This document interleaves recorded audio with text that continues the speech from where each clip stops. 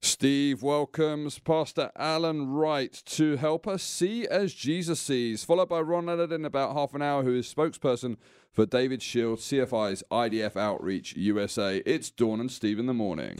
Well, Alan Wright is a pastor in North Carolina, author of Seeing as Jesus Sees. And Alan, one of the lines in your book that caught me right away, as you said, most people focus on doing, but it's seeing that matters. How we see ourselves and the world shapes how we think, feel, and behave.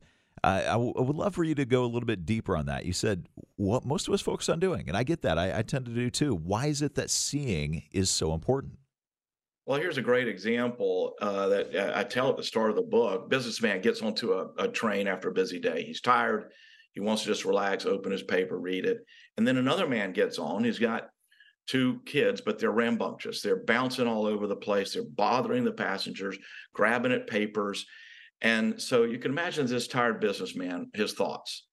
I mean, he's probably sitting there. He's a good man, and he's thinking, I ought to be patient, but he doesn't feel patient.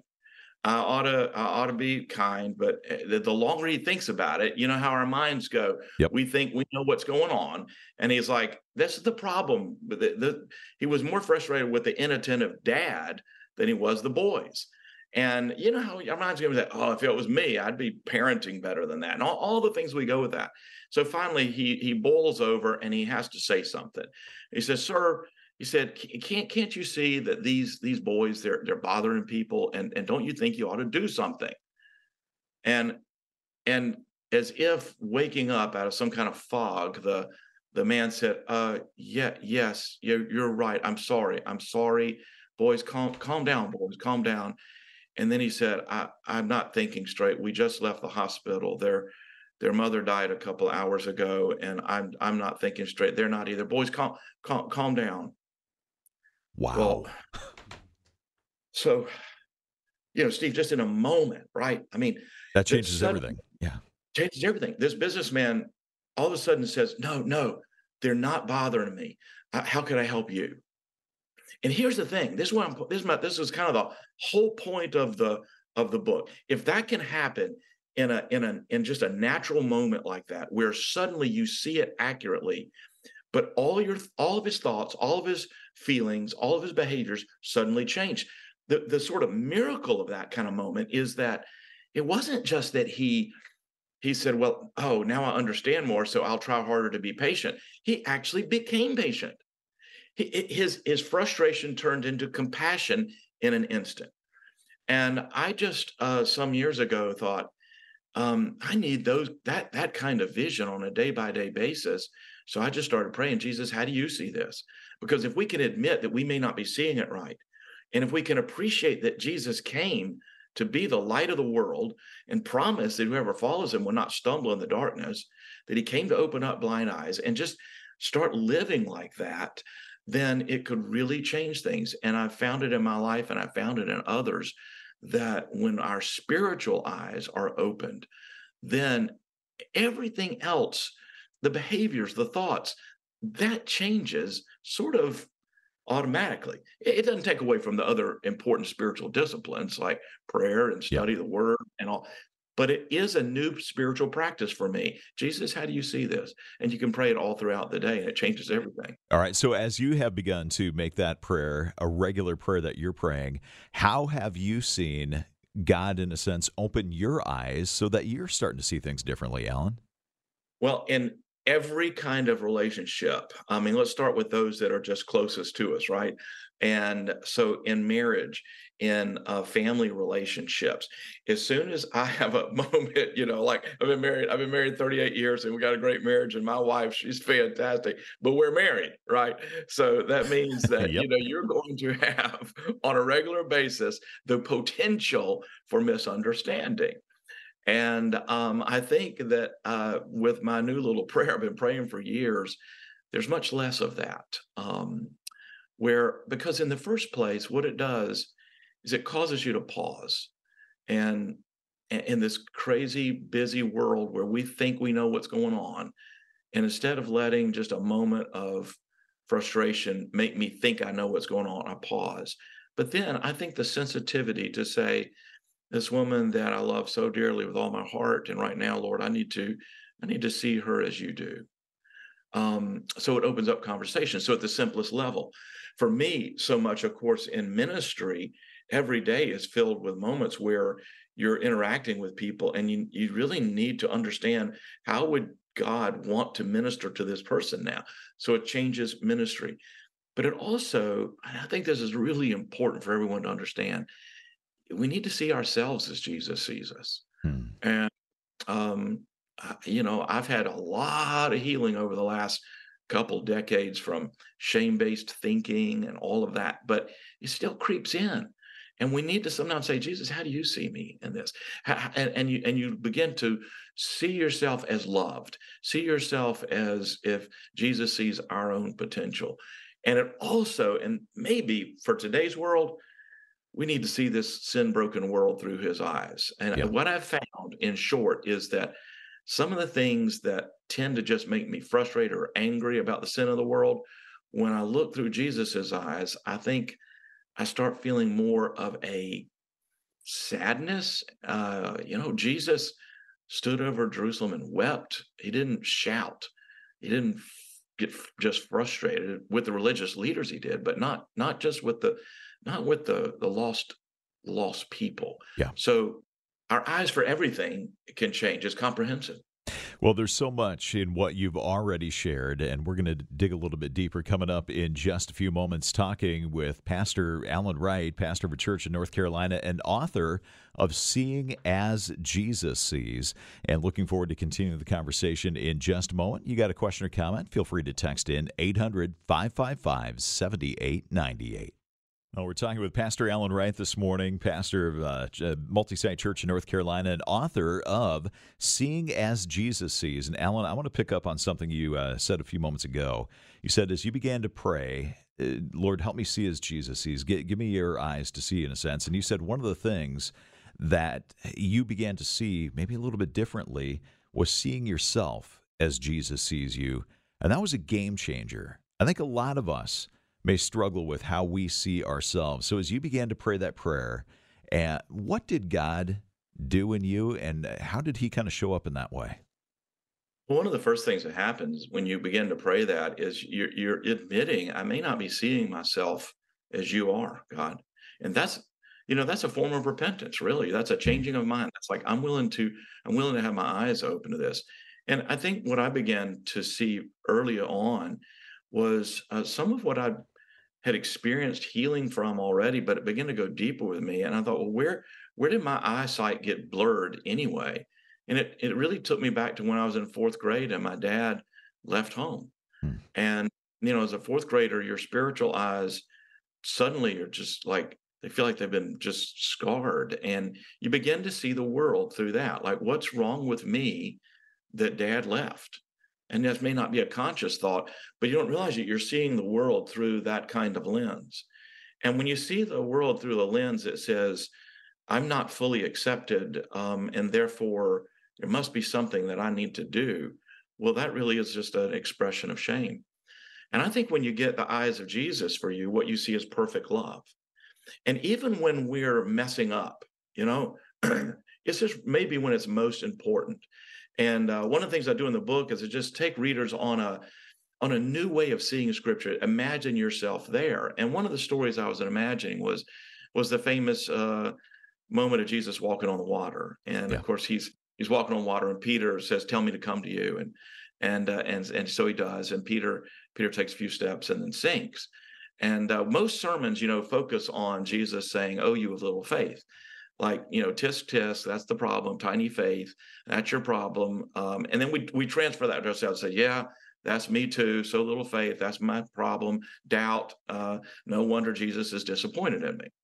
But if you look at that story closer, there's a couple of things that I observed for that, and I started seeing it through Jesus' eyes. The first place was Peter walked on the water for a few steps. Right. And, Yep. And it's like, I now have underlined that like 5 times. Like the text says, Peter walked on the water, and nobody other than Jesus in human history has ever been on the water for more than a couple steps, right? And so that's one thing. But the other came to me through a gem of a sermon from Charles Spurgeon, in which he said, Jesus didn't shame and condemn. And so when he says, "Oh, you have little faith," you really need to see this more as a blessing, that Jesus is probably smiling. I think of this now, and like he's probably smiling, and he helps Peter back up and back to the boat. And it's one word in Greek, little faith one. And it might be more like when I was a kid, I always was the little one and I played with the older kids, Yep. and they called me Little Al. And that wasn't a term of derision. That was affection, Little Al. And I saw an old neighborhood buddy not long ago. He said, Little Al. And so maybe Jesus was like little faith ones. And but the point of Spurgeon's sermon was, if you have a little faith, you have some faith. Yeah. And in fact, Jesus said, if you have a mustard seed of faith, you could move a mountain. And that's like, I sort of imagine like two people get on an airplane. One of them, it's his first time flying. He's nervous. He's white knuckled.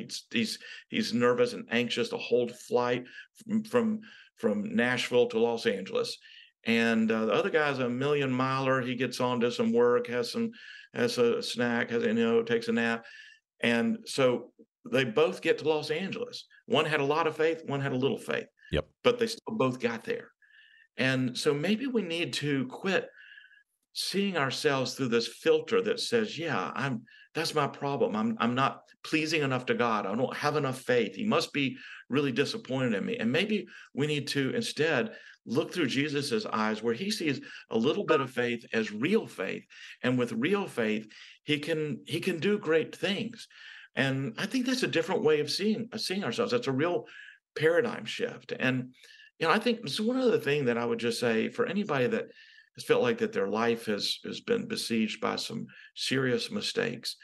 I think one of the stories I had to go to was when Jesus encounters a woman that had been caught in adultery, and the famous scene of the Pharisees are gathered ready to stone her. They try to trick the Messiah, and he says, whoever is without sin cast the first stone. But what I wanted to see was, how does Jesus, we know how he was seeing the Pharisees. He was reading their minds. He was avoiding their trick. But how does he see that woman? And the tenderness with which he sees her. Yeah. The way that he doesn't just forgive, but he has a capacity to stoop down to her level. He writes in the dust. We don't know what. Well, I just want to go through that story. I invite you, if you're struggling with feeling forgiven by God, then say, how do you see me, and how do you see my sin? And what you'll realize for the Christ follower is he sees your sin, but then through his own shed blood, he sees it no more. It's beautiful. And to see yourself like that is liberating.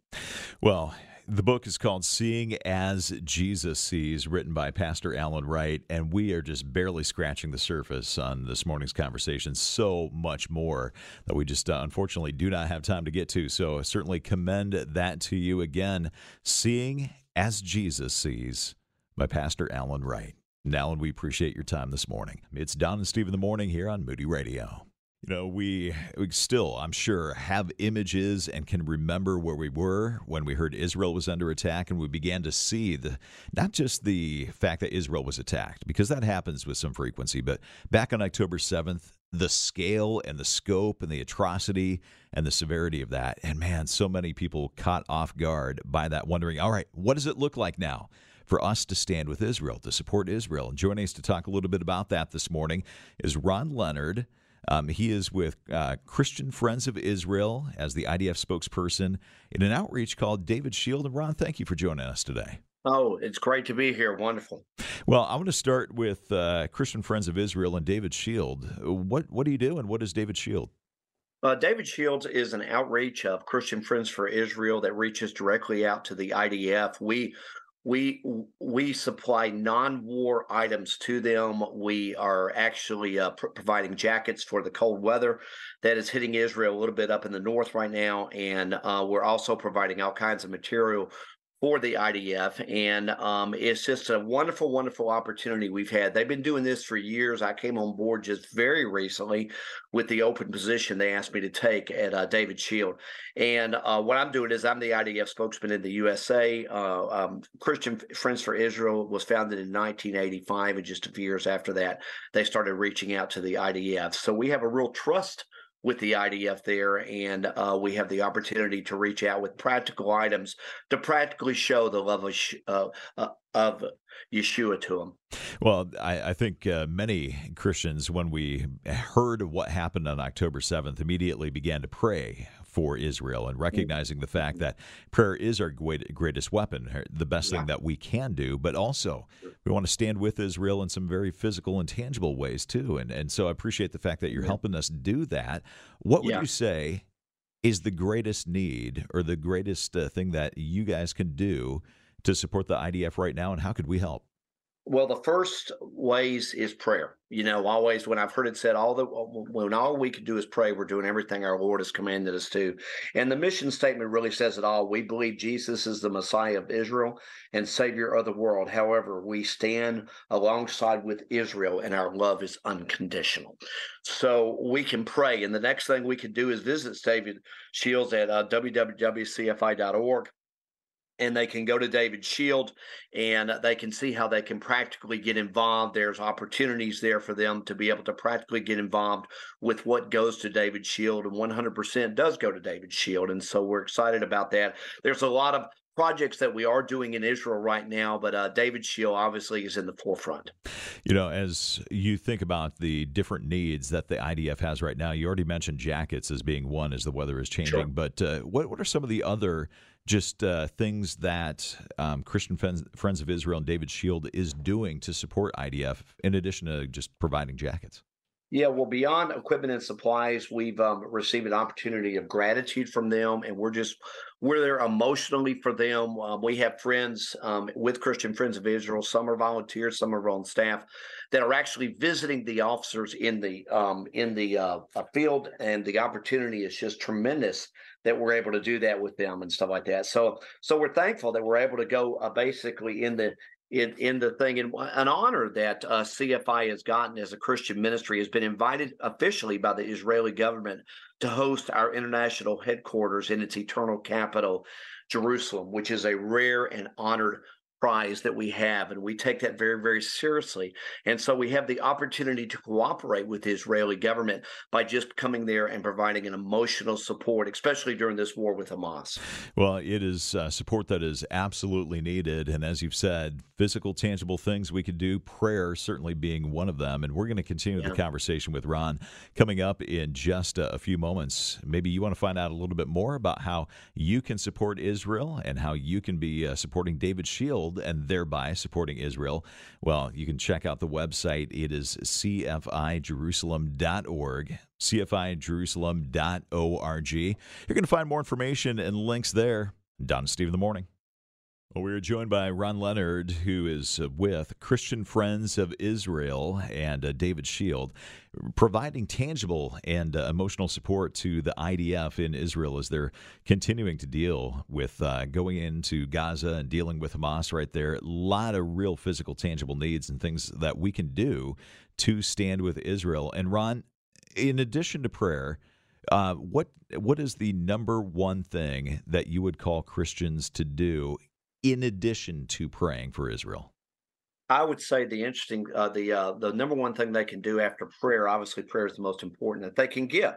And we provide several things which are considered non-war items. We are providing them of shirts, jackets, socks, T-shirts, knee pads, boots, and things that the Army does not provide. People need to understand that when they come up from the reserves or active duty, they make between $75 and $150 a month. That is their salary there, and they are required to serve in the military every 2 years. So do we understand Israel? Absolutely. As Sharon said, since 1985, we have stand with Israel biblically, and we've stayed on the ground and tried to help them. So those are the practical items they can do, and obviously pray. What does God want me to do? But I would encourage them to go on, and whatever they can get, whether it's a little or a lot, it's going to help the IDF on the ground.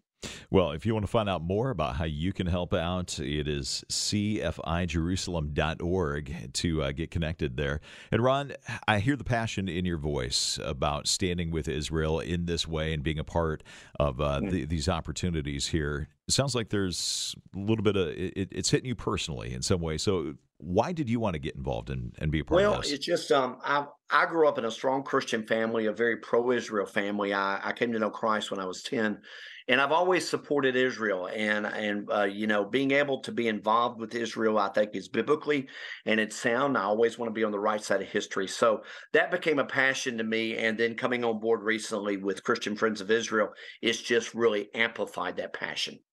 Well, last moment or two that we have here, understand that not only can we give and we can support and we can pray, but we can also learn a little bit more about what is going on there. You have a free magazine that people could Yes, we have a get free more info? magazine. It's called For Zion's Sake. And they can actually go online and it'll be under publications and they can order the magazine or they can read it directly online. The most recent issue is online, but if they wanted to order the magazine, they can definitely order it and we'll send it to them absolutely free. If churches wanted to get a supply of the magazines, that we would be more than happy to send them to their congregations. Well, Christian Friends of Israel and David Shield providing that support to the IDF. And Ron, so appreciate you taking just a few minutes out of your day and kind of sharing how we can continue to pray and support the IDF and the people of Israel right now. You're listening to Moody Radio.